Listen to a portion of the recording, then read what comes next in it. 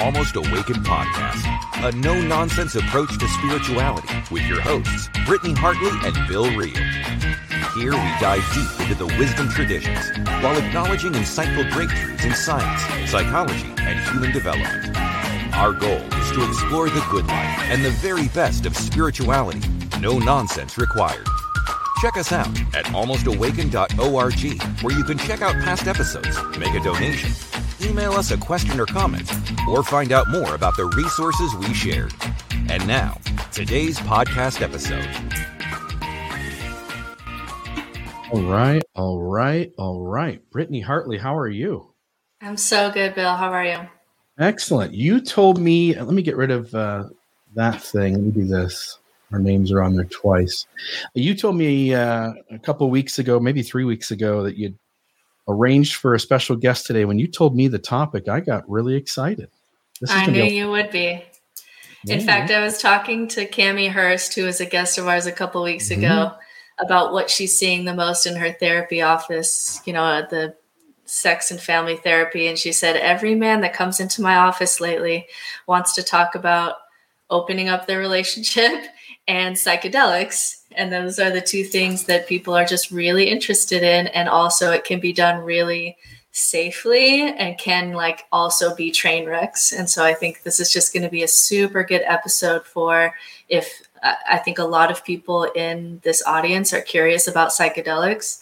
And then how can we do this where it's a little bit more safe and educated rather than maybe just doing things that maybe we would regret because half of us haven't even had a cup of coffee yet. So I think this will be a really good conversation. I'm super excited. This is a topic that, as you know, deeply interests me. And I'll probably say a few more things on today's episode than I've ever said in the past about these things. And I really deeply, with so much of my being, believe these things to be tools and believe these things to be something that can help us to develop a better approach to life and consciousness and all those kinds of things.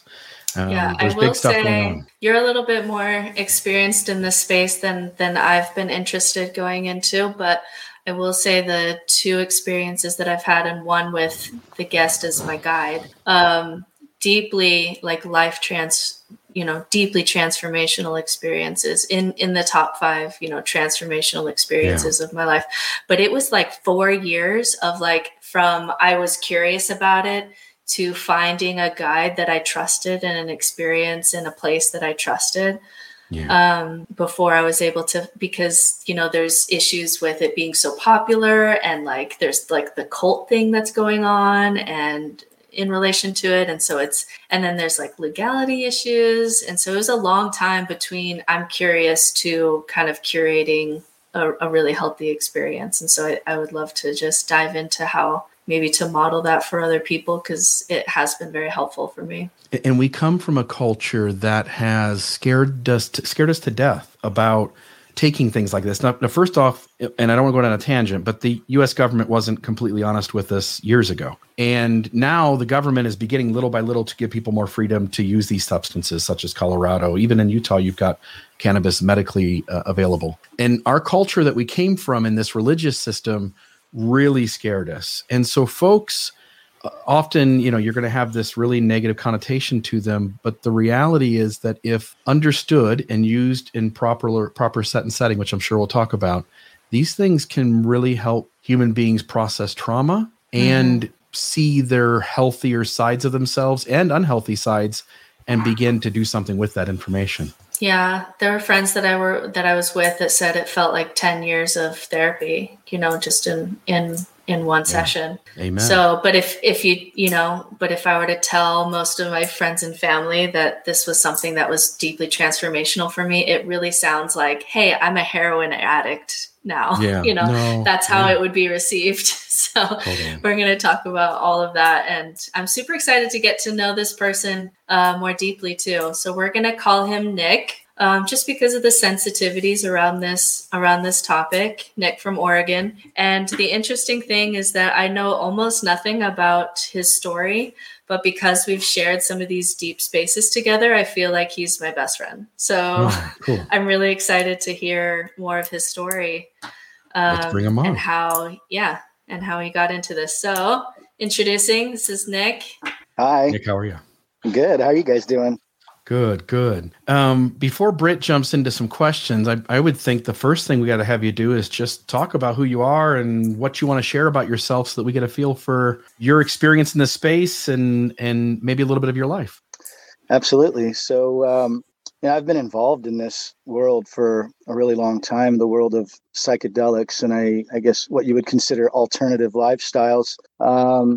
I would almost say I was just born this way. I can't remember a time, even going back into my earliest memories, that I really fit the culture. And I started experimenting with all of this, as the result of traumas and different things. I started looking for methods of escape, and also, and equally, and maybe greater than that, just a deep intrigue and interest with what was behind the veil. I just felt like there was way more going on than what was being talked about in schools, churches, even socially.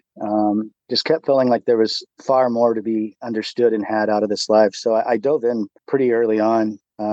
Actually grew up in Texas, moved to the Northwest when I was 14. And, part of this was that I was born very rebellious, and I never liked or enjoyed the structures that were being presented. And I kind of went out as a lone wolf and started experimenting. When you say like your what was your like faith, religious upbringing like that felt, like a straitjacket? What was that experience like in your early childhood? So when I moved to Idaho, my mother married an LDS gentleman. And so I, followed suit, trying to get along and participate in the new life. And even prior to that, my family mostly originates out of the Salt Lake, Utah area. And so there's some really deep LDS roots there. It skipped a couple of generations, but circled back around for me when my mother was married.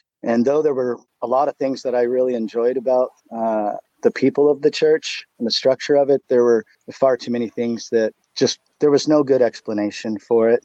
It was just, I felt more of a do as I say, not as I do kind of environment. And again, I just felt like there wasn't enough explanation. There was too much left up to the mystery and faith, and just believe it because we're saying it, and it's in the books. And I've always found myself needing a deeper explanation for everything, every school subject, every spiritual subject. I've always been a very spiritual person, and I just never felt like I was getting the meat. It was always very surface. And so I just went looking on my own. I kept hearing stories in every religion. I studied a lot of the religions, and I was always getting the impression that these prophets and these people that had revelations and were given divine wisdom were doing things that the average Joe wasn't doing. That it wasn't necessarily because they were the chosen one or any way perfect or anything, but they were participating in practices that allowed access to information and enlightenment. So I started sniffing around, and this is where I ended up. Yeah. So how did that process go from like, I'm exploring this because I'm trying to escape, to this is actually a spiritual path of awakening? How did that process kind of go for you? I'm curious. So it started out as just a pure rebellion, escapist, jumping the fence. It started out, I think, in a less than perfect fashion where it was very social, very much recreational, having fun, and just looking under all the stones, which I don't think is entirely bad, but I think there's a better way to enter this world. For me, it was just that I really disliked almost everything that was going on in my world, and I needed to find a space that I felt like I could thrive. That has eventually developed into a more solid spiritual path, and collecting the tools from all over the world and all the religions and all the spiritual practices, seeing what resonates, seeing what speaks to me as truth, and then implementing those pieces in my life. I think all the religions have pieces of truth. And I think those pieces of truth are so powerful that you can build an entire religion off of one single shard of the crystal, so to speak, But I want to collect all the shards. Yeah. Man, I'll tell you, Nick. I started drinking when I was 12, started using cannabis when I was 14 years old. And then I joined the religious faith and ended up stepping away from that only, a few years ago. And as I've ventured out and tried some of these things, what I found is that they did something inside my head that helped me to see the world in a new way. And I could see my own unhealthy behavior. I could see why communication fails in a conversation sometimes. I could see why somebody had a certain behavior, but it was based on some trauma they had inside. And I could really connect dots to that. And it really helped me see, there's this thing in this space, that third eye kind of thing, but there really is an ability to see a different way than you could ever access in the normal world with reality. And it might be accessible in other ways, meditation and the like, but these tools definitely get you to someplace different, and it can be utilized as a tool. Absolutely. And that's one thing I'm focusing on right now, actually, is a lot of times I describe psychedelics as training wheels for those of us that are just completely unfamiliar with this level of consciousness. You can, and plenty of people do, access these levels of consciousness through meditations and breathing practices and grounding, all these different processes. But I think for me and people like me, this is a catapult, slingshot, training wheels type scenario, type tool. It really does wash away a lot of our programmed and constructed consciousness that a lot of times is very limiting. I've heard Sam Harris say before that, meditation is like a hot air balloon. Like you'll get there, like you'll slowly get there. But psychedelics is like you're going to get on a rocket ship and you're going to go somewhere, and it can help people who are skeptical or who have trauma or are not going to spend the next 20 years doing, Wim Hof breathing in ice pools like I know you do.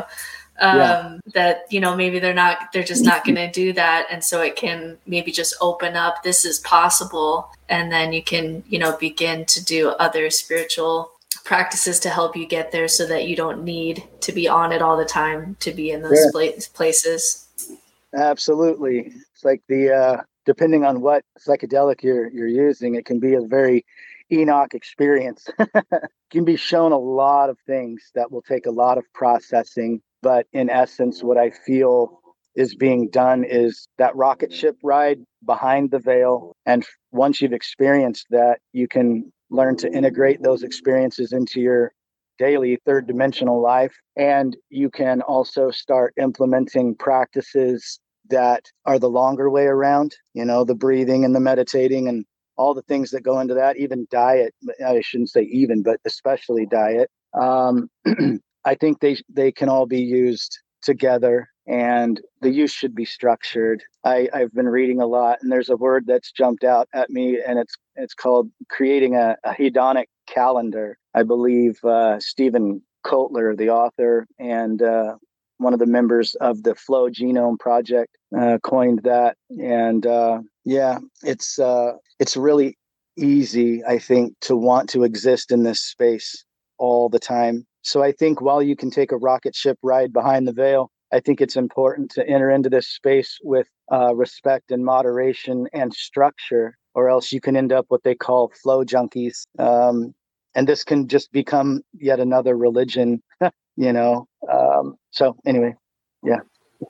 Should we jump into a couple of these, Britt? Yeah, I think it would just, we've already been using the phrase psychedelic. So I think it would be super interesting if you could just kind of list available conscious altering substances and just kind of as if, for someone who has never had a cup of coffee yet, just what's kind of out there and what's the purpose and kind of what to expect for each. Just on the level of experience. And I would just, just kind of list maybe some of your experiences with these psychedelics so we know kind of what we're talking about here. Okay. And maybe what I can do is arrange them in an order of potency or impact or effect. Cannabis can be a psychedelic, but typically it's wading into the ocean, in the shallow end, a very gradual experience, very low impact. Although if you happen to have a really strong edible, it can be extremely impactful. So as far as smoking it goes, that's kind of the shallow end, kind of waiting out. If you're going from never having had a cup of coffee into tiptoeing into this, cannabis is a pretty good way to open that door. If that's not your thing, or if you've already experienced that, or you just don't want to start there, I would say a really great entry point is psilocybin mushrooms, and there's hundreds of types. But in general, they all have similar effects, but one will have more of an emotional impact. The other's more of a physical impact. Another one will have more of a visual effect. Dosing, though it's a bit vague and inconsistent, getting your dosing right is fairly easy. It's not something you have to freak out or be really worried about ODing. There is no OD experience that I've witnessed or even heard of. The worst I've heard is someone doing way too much and just having a really, really, powerful experience. But in general, a couple of grams of a decent strain of mushrooms is a really great way to enter into these waters. I think on the same plane, you have MDMA and ketamine, both of which I've done. Both of those have a little bit more of a dosing necessity. You need to pay attention. Ketamine is actually really, really safe. And they actually have it to where you can have those therapies in office with a doctor to help integrate that experience and guide that experience. Obviously, it's available publicly too, but legalities kind of, scare people away from that. MDMA, same thing. You can go through a medically assisted or doctor assisted therapy with that. Of course, that is, predominantly a street drug. But they're having a lot of success with that, with treating different mental disorders and chemical disorders and whatnot. I would put all of those three, mushrooms, ketamine, MDMA, in a similar category. And then the deep end is DMT, dimethyltryptamine, a lot of times administered through ayahuasca, South American shamanistic practices. There are places here in the States, especially Seattle and Portland, where you can acquire these things legally. But yeah, that DMT is pretty much the most intense, but again, very safe way to just jump right into the deep end. I don't know that I would suggest starting there, but if you're adventurous and brave, if it would have been around and accessible when I was 16, I would have jumped right to it, put it that way. Yeah. Why don't we start, if I could just ask you maybe a little bit about cannabis. So you're seeing it sweep across the country. You've got it medically available, I think, at this point in more than half the states in the U.S., if not most. And recreationally, I think maybe about a third or so have got it that way, maybe up to half. And as you're seeing people begin to kind of edge into that, as you pointed out, and I agree with you, it's maybe the softest way to get into this space. I would note that people do feel different things. Some people have extreme paranoia, for instance. Some people feel very uncomfortable. But I think most people, and speak to this, Nick, but I think most people, their body feels good. Things taste better. I mean, to go, eat some certain food, like it's just going to be the best time you've ever eaten that food. And right. Music sounds better. There's times where I put a set of headphones on and listen to music, and I hear noises in the music that were there all along, but my brain never heard them until that moment. Yeah. And it helped me to be a better version of myself. I would take it and be much softer and more able to kind of sit with my own mistakes, my own unhealthiness. And when someone came in and maybe they came in a little too stern, I could hear it really softly and come back and respond really healthy. Your thoughts on cannabis? Yeah. So I think we need to speak to the two primary, strains, being sativa and indica. What I've learned over the years for myself, and from what it sounds like in talking with several other people about it, the paranoia, anxiety, things like that typically come from a really strong dose of a sativa. Sativa is the more social. So in my experience, if I'm going to use a sativa, it's going to be a daytime environment. probably outdoors, social, maybe a festival or, just something that puts you around several people. But I am going to use, I might take a couple of puffs off of a joint or a bowl or something, because I have experienced, I did a dab of sativa once and it was horrid. I had the worst panic attack, anxiety just crawling out of my skin, where I had to go and hide in my room and just be away from every kind of stimulation that there is. And so I definitely didn't enjoy that. And so I've learned sativa, small doses, couple of puffs, and be social, up energy, and that's fine. Keep it at a couple puffs. Indica, on the other hand, that's where I'll get into the listening to music, eating, the headphones, the solitary, introspective, calming, relaxing sleep aid, washes away all the noise of the world, and most of the time washes the noise out of my head. So I think if you're looking to have a deeper experience with cannabis, that I would suggest doing an indica or an indica dominant hybrid. Some people really love sativas, but I've noticed like these days with the dramatic increase in anxiety and depression, that I might steer people more toward indica. Yeah. And it essentially 3 forms, right? You can take the actual original kind of flower stuff, smoke a joint, pack a bowl, or you can dab, which is taking concentrates and burning that into like a vapor, and then edibles, and so if you're, you can just eat a little candy, and the downside of the edibles, it takes about an hour to kick in, maybe 45 minutes. And whereas the other process of doing it, you're getting about 10 minutes in and you're going to start to feel it. So you got to kind of plan ahead if that's the way you're going to do it. And but you do have all those options. So if the edible seems to last a little longer, 4 or 5 hours in my experience. And whereas if you're smoking it, you kind of have to revisit that every hour and a half or 2 hours. I've gotten into the edibles quite a bit.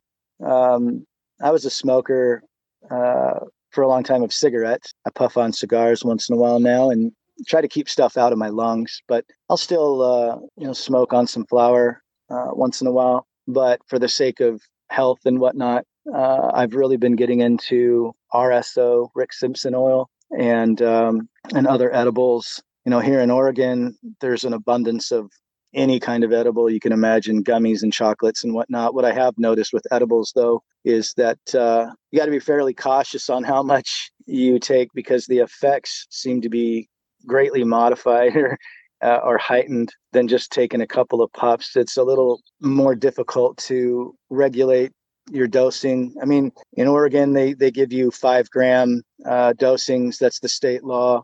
Max dose per candy is 5 grams. Washington is 10. And I would say that, even for a veteran smoker like me, 10, I should definitely plan on not going anywhere and just hanging out at the house or out in the woods, But I'll Britt, someday I'll tell you about the and I think we're saying milligrams, right? I think so I'll tell you someday about my fishing trip on 100 milligrams. And, that would be a fun story, but that would take up too much time. Were you actually fishing, or were you imagining that you were fishing? I will simply say I fished for hours. I didn't have a single bite, and it was the best fishing trip I'd ever been on.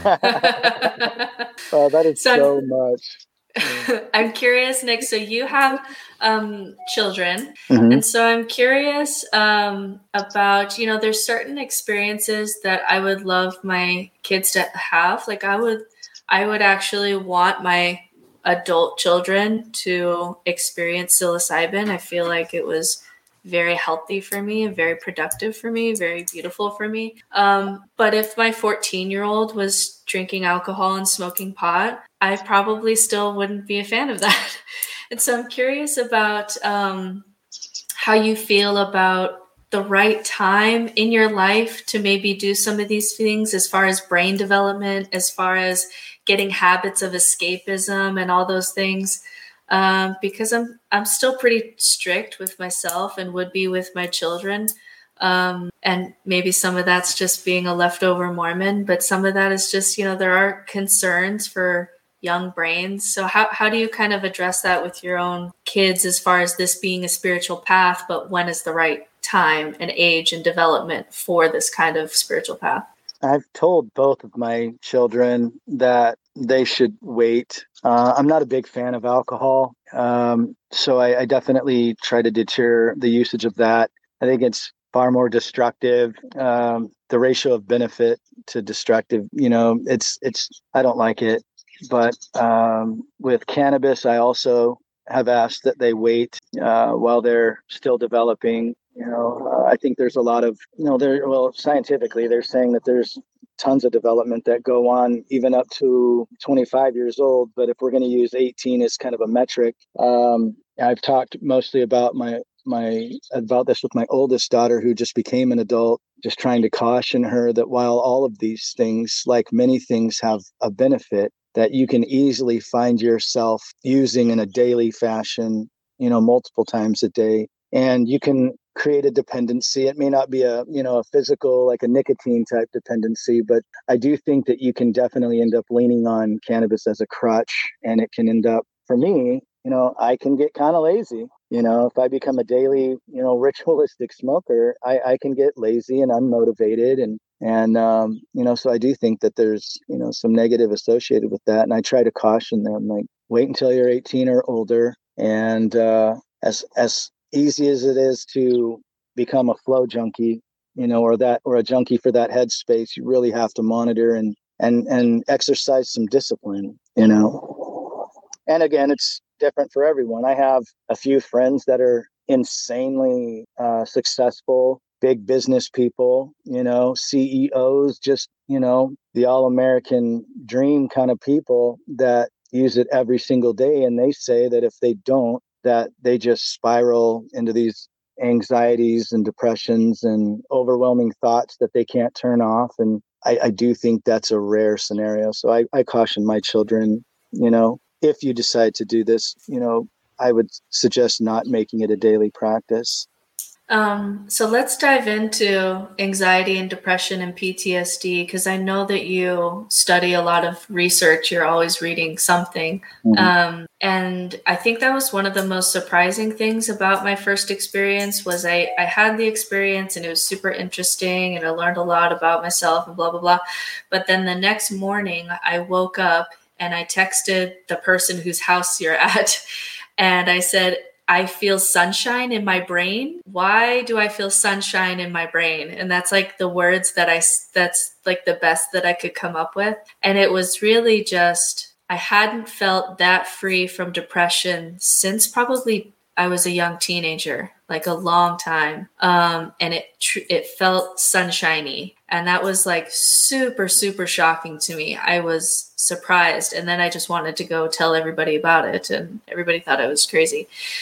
But kind of dive into the research on what specifically like something like psilocybin is showing is, is in terms of anxiety and depression and PTSD, because I know that you've read a lot about that. Yeah, it's it is pretty fascinating, actually, how the psilocybin works. It creates a metabolite, psilocin, and it interacts with your serotonin receptors, like 5-HT2A, and there's the GABAergic, like these neurotransmitters and receptors that become activated. And we go into this experience with our program running, all the little pathways that have been established, all the hardwire, though I don't believe in hardwire as a term, really. It is one that we can recognize. But we have our function, we have our program. I think they say by the time you're 35 that 95% of your behavior is habituated, right? And so what this does is, I heard it said like this once, if you look at a mountain and you see these areas where people have gone skiing, these thoughts are like the skiers, right? And they go down these paths and eventually they wear a groove in the snow, and every one of these thoughts or persons are traveling down those pathways. And when you take psilocybin, it's like you either get new snow or the snow melts completely. There are no pathways anymore. You abandon your program, you step away from it. Along with that, the process of neurogenesis is activated. And so you're walking around trauma centers, you're walking around or melting down old thought loops, and you'll start walking and dealing around these trauma areas and basically creating a starting point for a reconstruction of self-programming. That's why I say too, it is a tool. It's not the end all be all, but a tool. But I think that sunshine feeling is the redirection of energy, pathways, chemistries that are able to either walk through or around trauma centers and reattach you to the chemistry of happiness. Yeah, I think what was interesting was both, like you're saying, it was both of those together. It was that in the experience, I was able to say and be honest about some deep truths that perhaps I was afraid of saying. And so now I'm having to deal with that and be honest about that.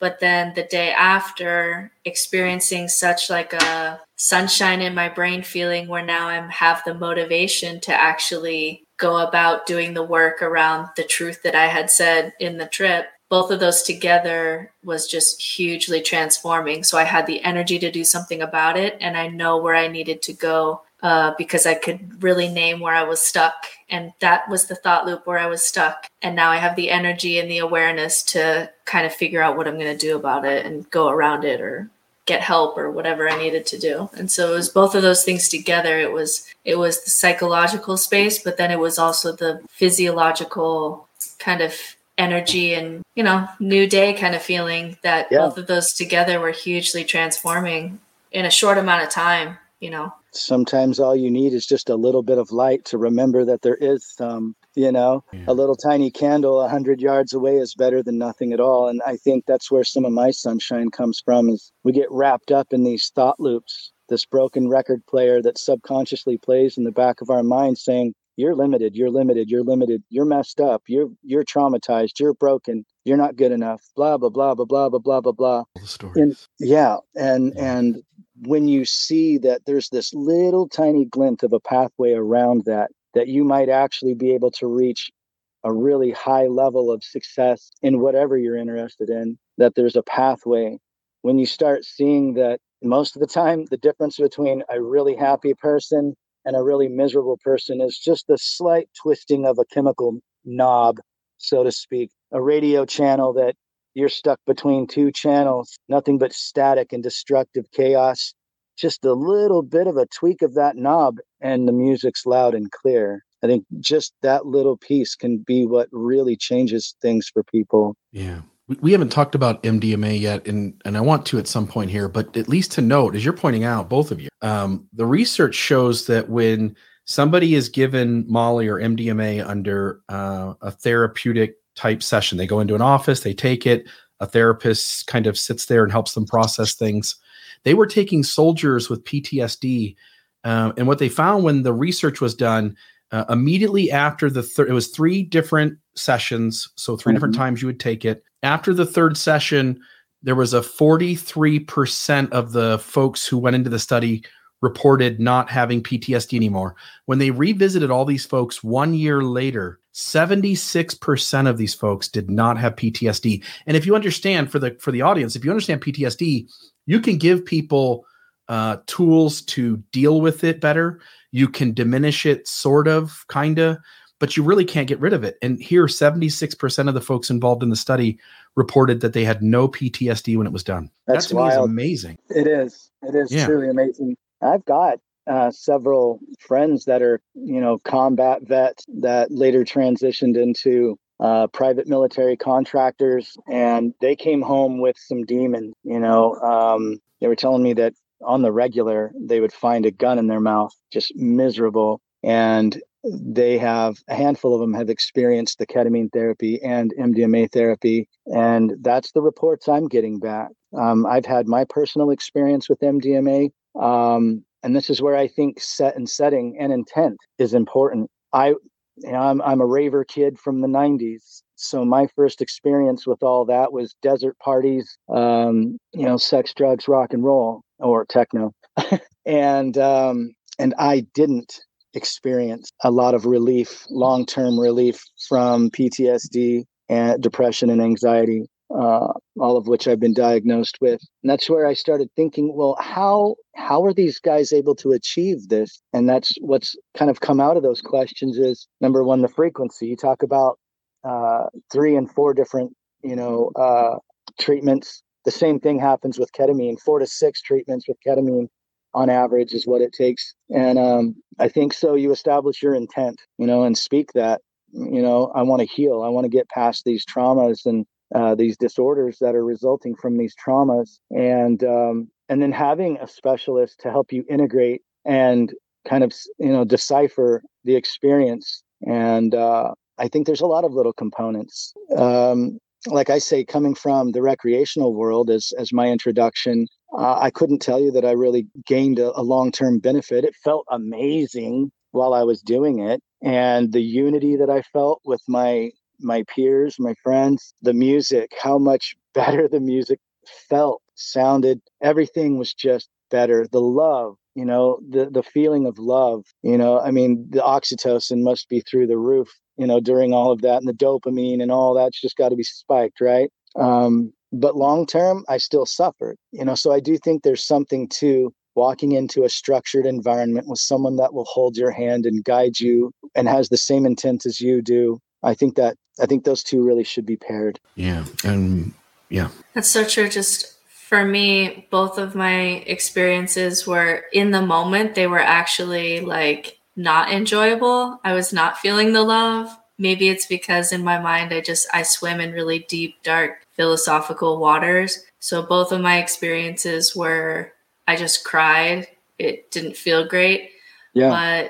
But I was able to say the things that I was really stuck at and afraid to say. And I was able to be with people who could hold me in that space. And I was able to at least feel like I could be loved even as I'm going through this thing. And then the next morning, getting that boost in your brain after kind of going into that deep, dark place where I was stuck, being held with people and a guide who could hold me there. It was deeply transformative, even though in the moment it wasn't unicorns and rainbows for me. Oh, yeah.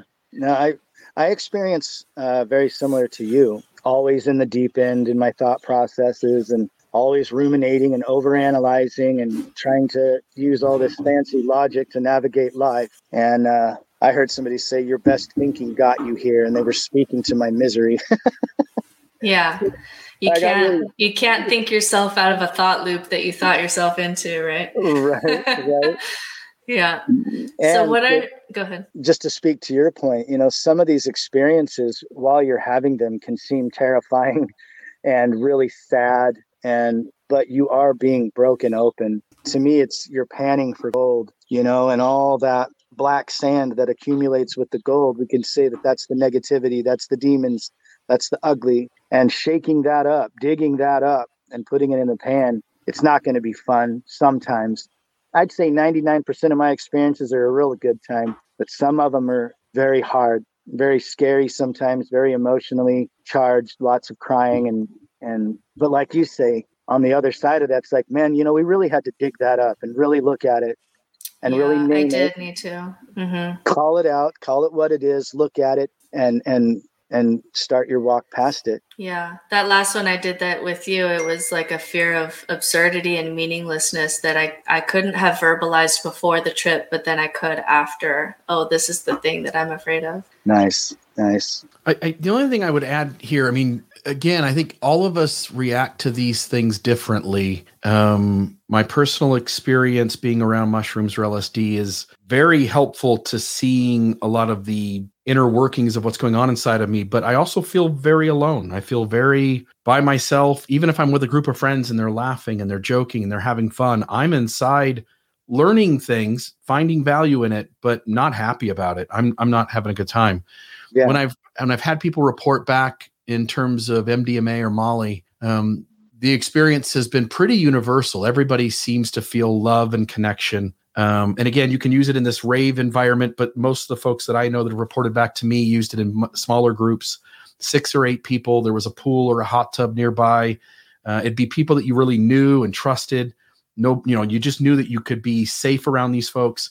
And Absolutely. Then people's ego and their walls would go down and they would start working on real stuff, really facing things that they or their partner were never willing to face before. And many of them, as you guys pointed out earlier, many of them came away going, like Bill, it felt like 10 years of marriage therapy in a single night. And to me, that's to capture that is, unheard of outside of this sort of space. And I think that's, man, that is such a rabbit hole. There is so much packed into like the relationship aspect of this, how we interact with each other, whether it's a romantic relationship or a platonic relationship.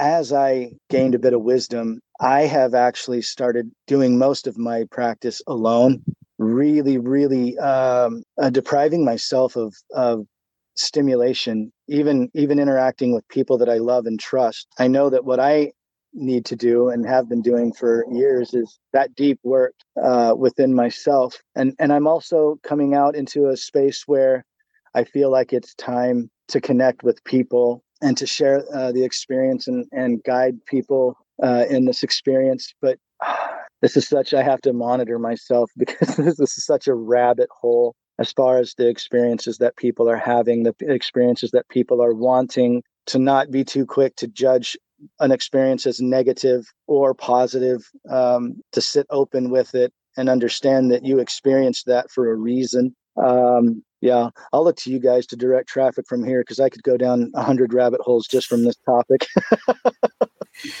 Let's go into tips for people who are, we're having some comments from viewers on, I'm really curious about this, but I don't have any way to go about it. So maybe tips for people who are trying to cultivate an experience for the first time, and especially how to avoid new cults, new religions, a guide. I'm going to take you somewhere. And then as what happens in the ex-Mormon world all the freaking time, it seems like, which is I went to another realm and you were my spiritual wife there. And now we can have sex. There's like that stuff going on. That always seems to be a go-to move from Mormons and ex-Mormons.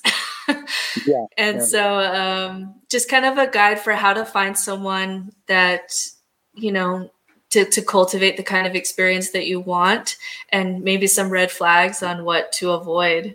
So that's a great point. And I've been really worried actually about this topic. I've been reading a ton of self-help books and these new spiritual-esque type books, pseudo-spiritual, blah, blah. There's so much data. And I think the volume and velocity of this data that is coming at us can be a source of anxiety and overwhelming. And it leads us to looking for someone, an external source of guidance. And for us that have grown up in organized religion, we can easily find ourselves at the feet of a guru. And that's why one of my leading statements that I tell people if they're going to come with me on an experience is, I am no guru. I don't have your answers. And I'm going to just show you some tools and some things that seem to work for me and a lot of other people. But we're going to walk this path together, side by side.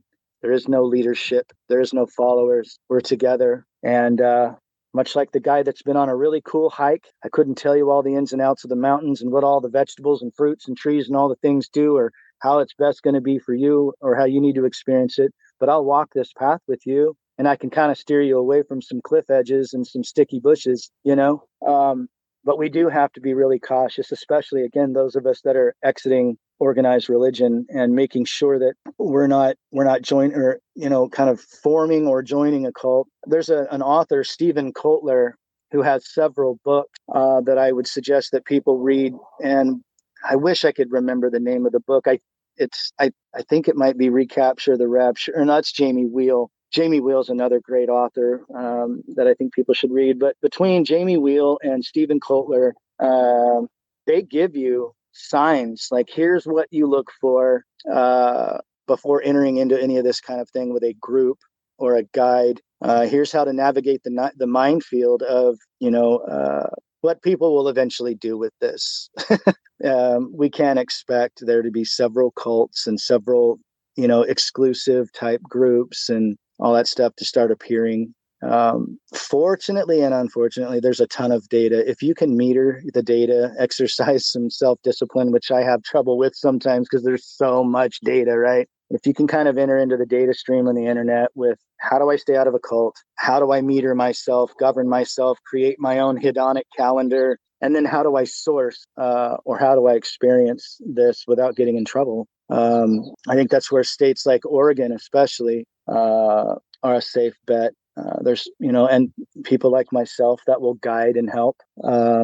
There's a website, the Vaults of Erowid, that you can research any substance, the effects, the dosage, all kinds of feedback. So you can really enter into an experience knowing like, hey, I think I want to try the Golden Teacher strain, and I want to try it in this setting in the mountains of Oregon or California. I've spoken on the phone to these guides or instructors, and I resonate with that, with what they were saying. There are several resources online and word of mouth, especially. Did I answer that? Yeah, and the sources that you mentioned, Bill and I are keeping track of so that we can list it, for the people who are following on the podcast, the books that you recommend, and just doing your own research and curating your own experience seems to be a pretty good guide for not getting caught up in a situation that you don't want to be in or that you regret or something like that. So, Bill, did you have a... Yeah, I was going to throw out, somebody here is asking, and so we'll hit this maybe right now. I once told somebody, I was having a conversation around psychedelic substances, and I said, look, mushrooms are safe. Nobody's ever died taking mushrooms.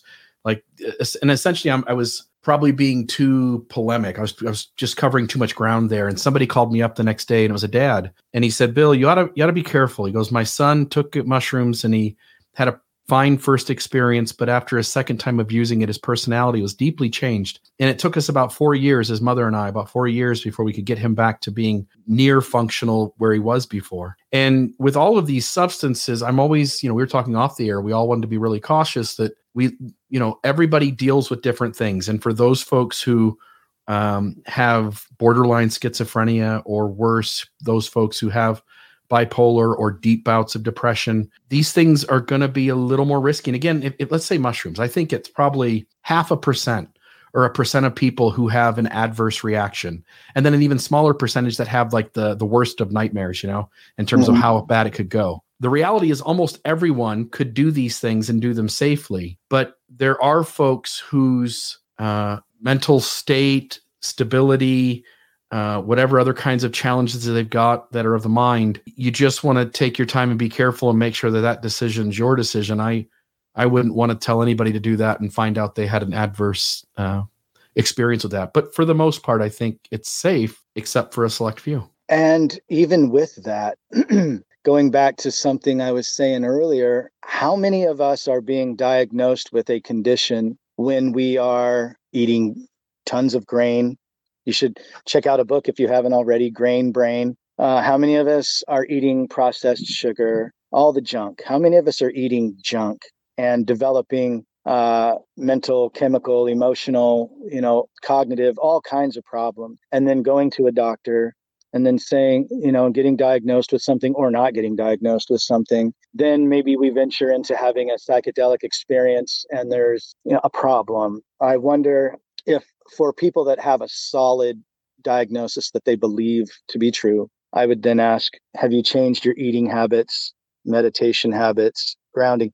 Are you doing all these third dimensional, functional, mechanical things to make sure that you're not being chemically altered by your food, water, drink, everything? Once you've done that, if you're still feeling all the symptoms of schizophrenia, bipolar disorder, all that, then I might suggest you shy away or tiptoe with psychedelics. The gentleman that mentioned his son, I'd love to know more about that. And I would love to know what they mean by returning to function. I do know that with certain religious practices, Kundalini and whatnot, that people can have, in the Kundalini world, they call it Kundalini awakening, and they find it extremely difficult to live in this world. The daily grind, the job, the kids, all the what we might consider mundane or programmed systems that we have to live in, they just want to retreat back to that plane.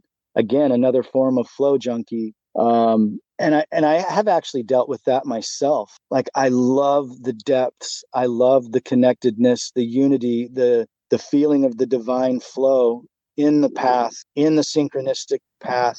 And I have found myself over the years really wanting to exist there, but learning that I have to create structure and this calendar, still have to function here.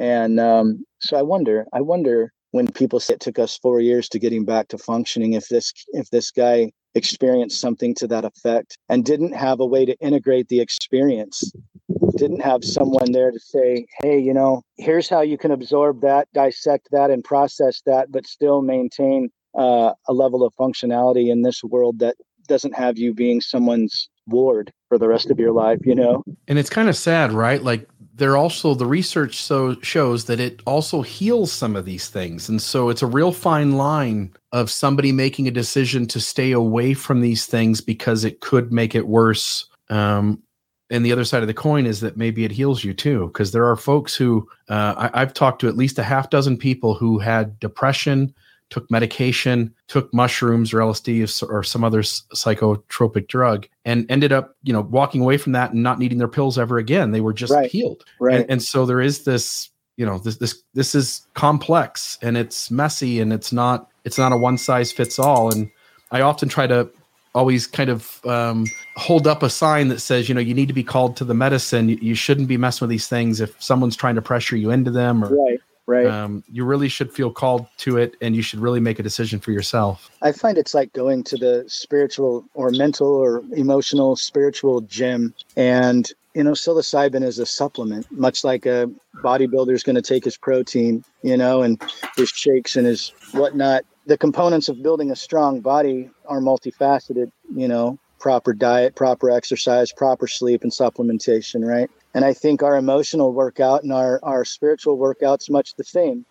If we're feeding ourselves, for example, piles of junk, standard American diet, and then we're miserable, sad, depressed, this and that, anxiety and whatnot, and then we have a psychedelic experience, it will likely show you some things. But I think what it's started to show me is that, hey, this is just a supplement. You still need to do the workout. You still need to eat right. You still need to live right. There's still things that we have to do in this physical plane in order to connect all of ourselves together, to unify ourselves, connect the spirit to the body, the thoughts, to live in a harmonic fashion with all aspects of ourselves and our community. I've been noticing, just in myself and as I do work with people, how often depression is like, there's a difference between, and I can feel it, is this like I haven't been in the sunshine for a while, just like the serotonin's just not going and I need to get back on track. And when I do my meditation and my sunshine and I eat right and all those things, then the depression goes down, right? I can feel that aspect of depression. But then there's another side of depression, which is like existential depression. Like, I fundamentally don't know if life is worth living, like those spaces where my diet wasn't helping. Like, sunshine wasn't a good enough reason to choose to be alive, right? Yeah. And so what I loved about the experience is that I feel like it helped my depression on both sides. Like, it helped to, open up that serotonin stuff. But then it also helped to work through some of those deeper thought loops where I was stuck, which was probably a bigger cause of my depression than the, sunshine and eat right stuff. And I remember waking up the day after where I felt like there was sunshine in my brain. And I was so angry that, for 20 years, I try to keep on top of my depression. It's something that I'm aware of, especially being like a deep philosophical thinker. I have to be aware of my mental state. And then for like $10, I feel like totally healed. And like, how I was mad that like it wasn't available. I was mad that I had gone so long without having that tool, because it helped more than any, medication or anything like that I had tried.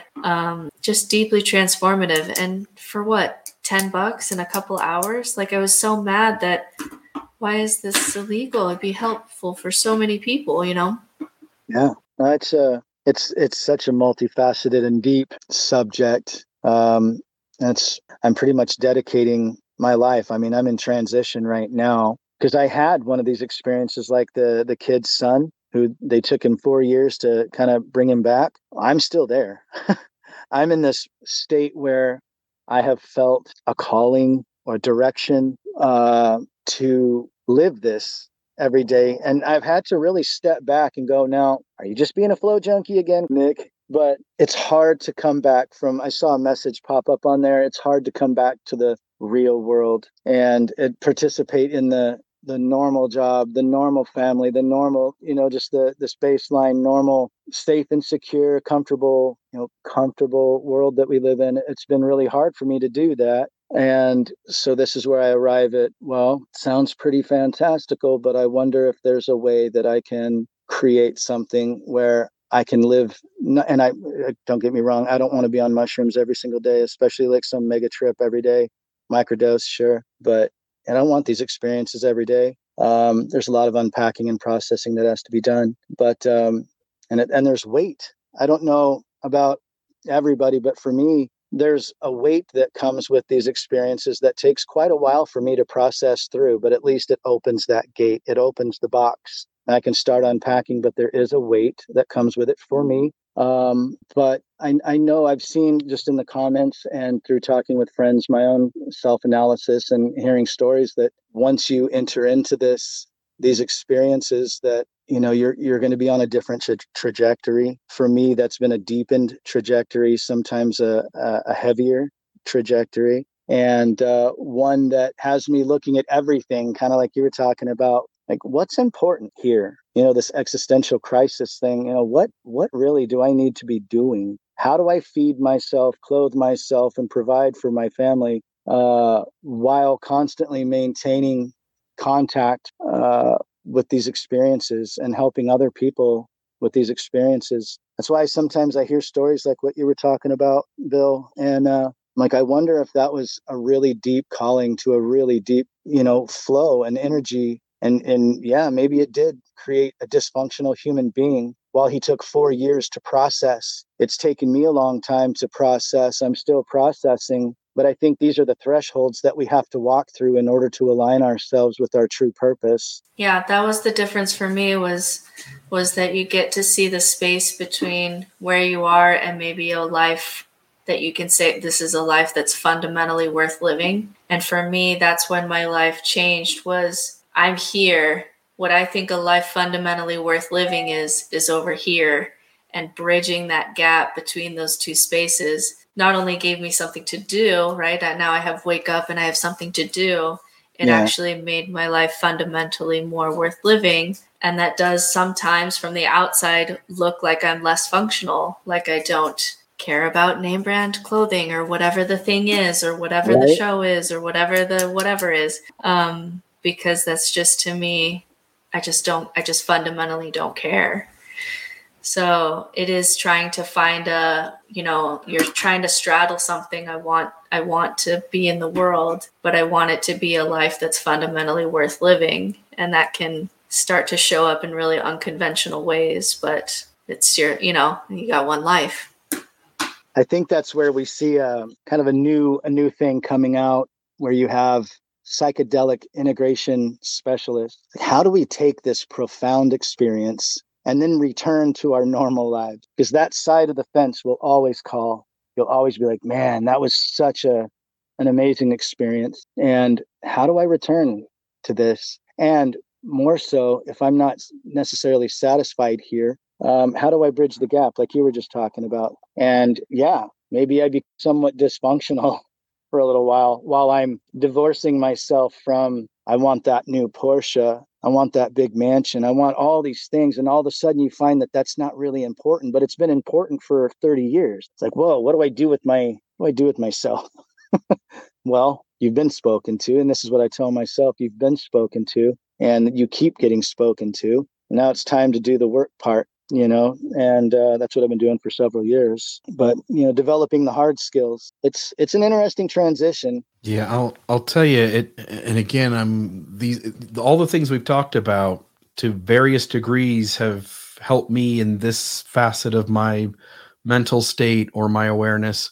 But at the end of the day, all of them collectively had me stop making excuses for my own bullshit. Like when I show up in a situation and I'm trying to manipulate the people in the world around me, it would show up in very, I knew what was going on, but I wasn't being honest about it. And I would manipulate my wife or my kids or get the world to be the way I wanted it to be. And what these things did was they had me realize that all of this was inside. It was all internal going on. And I came to this moment where I said, like, I really, as you guys are pointing out, I really want to show up in the world better. I really want to be my best self. And so, if you were to sit down with my wife and say, hey, what was Bill 10 years ago and what is Bill today? She would point in a night and day difference. And it really is these conscious altering tools that paved the way for me. We had a conversation with Phil McLemore. He's kind of a Buddhist type of approach. And Buddhism is, by the letter of the law in Buddhism, it's often saying, like, don't take these substances. But I don't believe that. I think they are, in a sense, a shortcut, right? You mentioned that at the beginning. They're in a sense a shortcut, but so what? For folks who have never had an experience with an altered awareness, use the shortcut if you feel prompted to do so. Like, again, it doesn't have to be 3 hours of meditation or half-hour meditation for 6 months on end. Like, here's a quick moment to jump into that headspace, and you're going to learn things from it. And there's amazing stories all throughout man's history. Stealing fire, the book talks about, the Prometheans and the story of Prometheus. And you have everything from ancient Egypt, Sumerians, Grecians, Romans, all of these cultures, these really advanced cultures that had these exclusive organizations that had their form of psychedelic. And I think is it Greece that has the story? They had an elixir that they made that granted all the drinkers of this elixir the knowledge of the gods, right? And to divulge or to especially steal this recipe meant death. And so with that in my mind, with all the reading that I've done of religions and God, because I do have this space for God in my head, I'm always considering what I'm doing. I have to ask myself, why am I stealing fire? Am I actually doing something that my creator wants me to do? And I have to enter into the space very humbly and asking for permission and forgiveness at the same time. That if I'm doing something that's stealing fire, to forgive me for that. But what I'm getting is that there is real power in this, and through the processes, the meditations, the food, the dieting, the lifestyle. If this becomes a lifestyle, and if you're using psychedelics as part of your lifestyle, that you will open up, could be the next iteration of human consciousness. We tilt the scales in a way that we completely change how we interact and how we behave here on the planet. Seems like we could probably use that. At the same time, I walk now very cautiously to make sure that what I'm accessing is meant for me. That when there's another book, The Rise of Superman and Becoming Supernatural. Those are two great books that talk about, I don't know, I hate to use the word evolution because I don't necessarily believe it as it's taught, but our advancement and adaptation, epigenetic signaling and all that stuff. I do believe that we are at a point in humanity that we could really affect some pretty intense change, just trying to make sure that the change that I'm helping generate is a positive one. So let's talk about what are the actual real legal concerns to be aware of? Because there's sometimes a difference between what's on the books and what's really what people are really prosecuting. And so as people listening, they may try to travel somewhere, or they may try to, I know there's people on Etsy who are selling grow your own kind of things. When you're digging into the space and you don't have maybe a guide, what are the actual real legal concerns to be aware of? Well, it's state by state, right? The severity of the punishment, I think, is what we're really talking about. Places like Oregon have decriminalized, and there's a panel of doctors, research scientists, and people of the like that are engaging in mushrooms, psilocybin as a psychotherapy Everything's really vague. One of my friends is a doctor, and we're partnering to do something of a retreat, and the laws are really pretty vague. So in Oregon, from what I've heard real world, is that, if you get in trouble or get caught with the stuff, that typically nothing comes of it. It's decriminalized up to a certain amount, cannabis and mushrooms and all the different drugs. Second you cross the border into Idaho, it's a different experience. Still probably a misdemeanor citation, no jail time, but you're now, have this possession of a controlled substance thing on your record, and you've had to pay a fine, and, maybe you're on unsupervised probation for a year. I do think that's changing, especially in states like Washington, Oregon, California, different places like that. But, there is just inherent risk if you're trying to source the stuff. There are several places that you can go online and buy spore packets and propagate your own. But, now you're manufacturing. So that's a problem if you're caught. The safest way would be to travel to one of these states, have your experience in one of those states. Otherwise, you're dealing with black market. So talk to us about, I'm really excited for kind of how you have decided to integrate kind of these two parts of you, this, real world, have to make money part of you, and this really expansive part of you. And I would love to hear more about your plans for what if you had $1 billion, what would you build in Oregon, and what for, and how can we support you in this thing that you're trying to build? So I'm going to try to be short with this one, or at least not a 5-hour dissertation on what I'm doing. It's kind of dynamic. I've been in the construction world and in the science end of construction for 20 years, and I've learned all kinds of really interesting things about materials and ways to build things. And so basically, in a nutshell, what I have started really seeing clearly is that if I can acquire a mountain ranch, one like I just went and looked at, that's big enough to create a bit of a community retreat experience. It's a hybrid experience where I design and build sustainable housing, and people can choose to live there. They can choose to Airbnb and rent there. But overall, the function of this community or this retreat is to allow people the experience, a full integration experience where you are eating good, organic, heirloom. You are living in structures that are designed with sacred geometry and all these really amazing components, and no toxic chemicals and blocking out frequencies and all, they're very clean space structures. You are in the mountains surrounded by the smells and the sounds and the experience just of being by water and being connected barefoot to the ground, all the while experiencing all a myriad of tools all at the same time. You're not just using psilocybin. You've got psilocybin with breath work, with meditations in the morning, with, so on.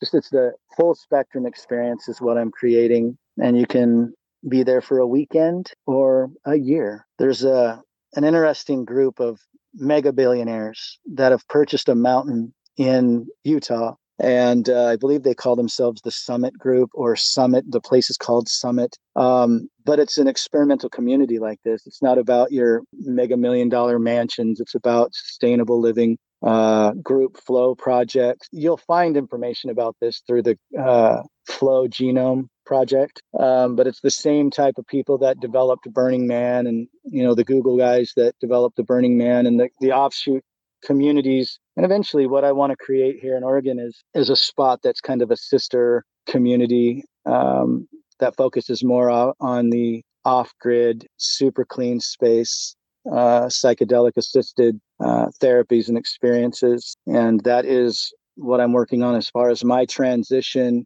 having to put food in my mouth still, but living in this world. That's been my solution, is I can make a little bit of money and feed myself and clothe myself while immersed in this environment and helping people every day. Yeah. And I've seen you work in that space, and it would be amazing if you could make a living doing what you were doing. I've seen you do breath work with people because they there was resistance in their body, and their body didn't want to go on this journey. It felt really vulnerable to do with people. And so you would do breath work with them. I've seen you, there was a woman who had to go through some trauma with miscarriages, and just kind of her body just kind of wanted to give birth on the floor. It just wanted to finish that process, and you kind of held her body while she did that. And it was really beautiful to see you work in that space, and how priceless it really is for some of these people to say that was deeply transformational.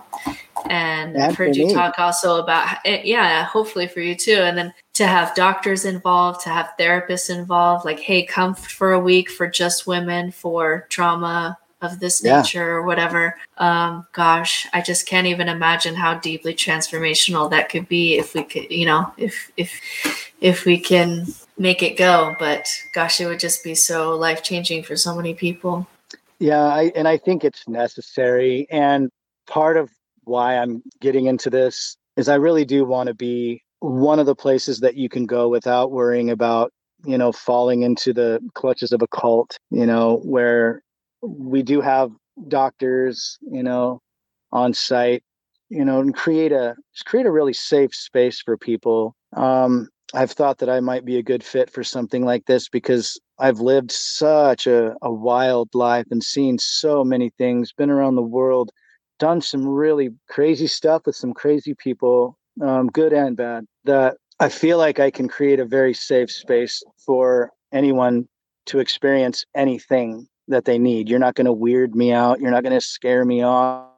And I'll go there with you. There's the therapist that will sit on the sidelines and guide you that way. And I'll do that too. But then there's the ones that'll go in with you. It's like, hey, you want to hero dose and really, really get way out and away from everything that's keeping you in prison. I'll go out in the deep end with you. And, it's really my solution to be able to exist in this world as it is, but also create a reality for myself and other people to just keep the process going. This thing's building momentum. The dam's got cracks in it, and the floodwaters are about to, wash around the world. And people all over the planet are getting illuminated, I guess, inspired. And there's a deep part of us that are all connected and kind of coming together on these types of projects. Bill, would you a couple of years from now, Nick's got something up and running, you take the entire cast of the Mormon Discussion, podcast crew, everybody, and we all go up together for a week? I mean, could you imagine how fun that would be? I'm up for a 5-gram Heroes dose. Let's do it. Let's go. Yeah, let's do it.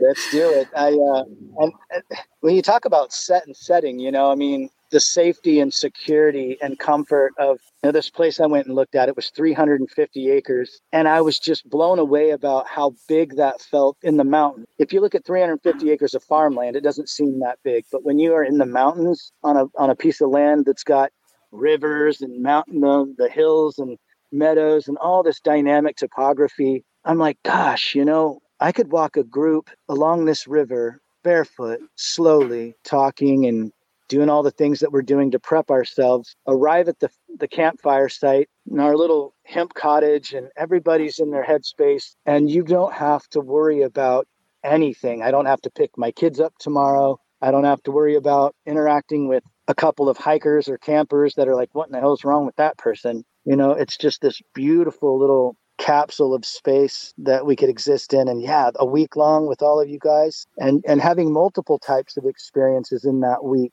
and that's dreamland stuff for sure. So I'm hoping one of the reasons I wanted to do this podcast is Mormons are an industrious people. Sometimes there's Mormons who have deep pockets, and it's interesting. I think this, Bill, of there's certain major players in Mormonism, post-Mormonism, ex-Mormonism, and each one of them have a couple of deep pocket people that are supporting that work. And so I just wanted to get this out there that, if this sounds like something you'd be interested in experiencing or even supporting, maybe contact me, and because I don't want to have your information out there, Nick. So maybe contact me and I can get you in contact with Nick and see if we can get this available to more people, because it's been, I I've never been drunk. I don't really smoke weed. I have a lot of addiction in my family. I have a heroin addict brother. I've just it's never been my thing. But the couple of, mushroom experiences I have had have been deeply transformational, and I would just love to see it be available for more people. So if that is up your alley, let me know so I can get you in contact with Nick. And just to throw out to the listeners and viewers, you mentioned a bunch of books, Nick. I just want to mention 3 really quick, which is for the historical use of these kinds of drugs within kind of religious paradigms, The Immortality Key by Brian Mirarescu, and then How to Change Your Mind by Michael Pollan, which I think he did such a good job of making it very secular in layman terms. Here's what's going on. And then Carl Hart released a book a couple years ago, Drug Use for Grownups. And I think those 3 books together really give you a feel of both time and space, how these things have been used and how they can be used. Yeah, absolutely. Any other thoughts, Britt? No, that was it for me. I just, I'm excited that Nick is kind of in my circle, and I'm sure that we'll have more experiences in the future. And I'm just really excited for this project that he has. And I hope that it can come about, because I've just seen people's lives really change. Like, they're going on a certain trajectory and they really just change the trajectory of their life in a better way. And gosh, if that isn't something that people need. So it was a long time between kind of the day I was curious about psilocybin and connection to spirituality, because I'm a super spiritual person, to when I was able to find people that I trusted, people who weren't just escaping, but people like Nick who, you'll do things where you'll fast before you go into an experience. You're including your body and your thoughts and your mind and your spirituality and safely, and I'll hold your hand. I'm not going to lead you anywhere. And it wasn't until I found that safe space that I felt comfortable going into an experience. And so I hope that people are open to it and can find those people to make those big shifts sometimes that we need to have our lives be what they could be. Absolutely. Everybody's invited. Everybody come to Oregon. That's right. All right. That's it for me. Anything left for you, Bill? No, this is a great conversation. I think folks who are deconstructing religious dogma and paradigms, they're really nervous. They want to see if these things are going to be useful, and they're really nervous about figuring out what is and what isn't. And I just hope that the conversation today was helpful to those folks. It really is, again, I think we've said it the whole time, it really is something that for most people, life-changing, and gives them an experience to start building a new perception and a new life after. And it's certainly to various degrees with various things has been that way for me. So thank you guys for the time today. It's just awesome. Thank you, Nick. Like to we mention, appreciate it. Yeah. I've never met anyone in my life that says, I wish I hadn't done this. Yeah. No, me That's either. interesting. That's very interesting. Yeah. Anyway, that's all I got. Hope I was helpful. Yeah, we have a lot of questions about this stuff as people are exploring post-religion. So yeah, hope it was helpful for people. And we just thank you so much for your time and your expertise and being willing to talk about it openly, even though it's kind of a tough gray area as far as the law. So a little taboo still, huh? Yeah, a little bit, but Oregon's working quickly on by 2023. The documents say by early 2023. We are going to have definitive laws, regulations. As of right now, the governing bodies are just kind of turning a blind eye to those of us that are helping folks out in the hills, and they've decriminalized. So there's some security in that. I do think 50 years from now, I just can't imagine with the studies that are coming out specifically on PTSD and depression. Yeah, I just imagine that 50 years from now, like it's very common for someone in my life to say, I'm going to go to Sedona and I'm going to go for a week and I'm going to do a spa vacation, right? That's very common.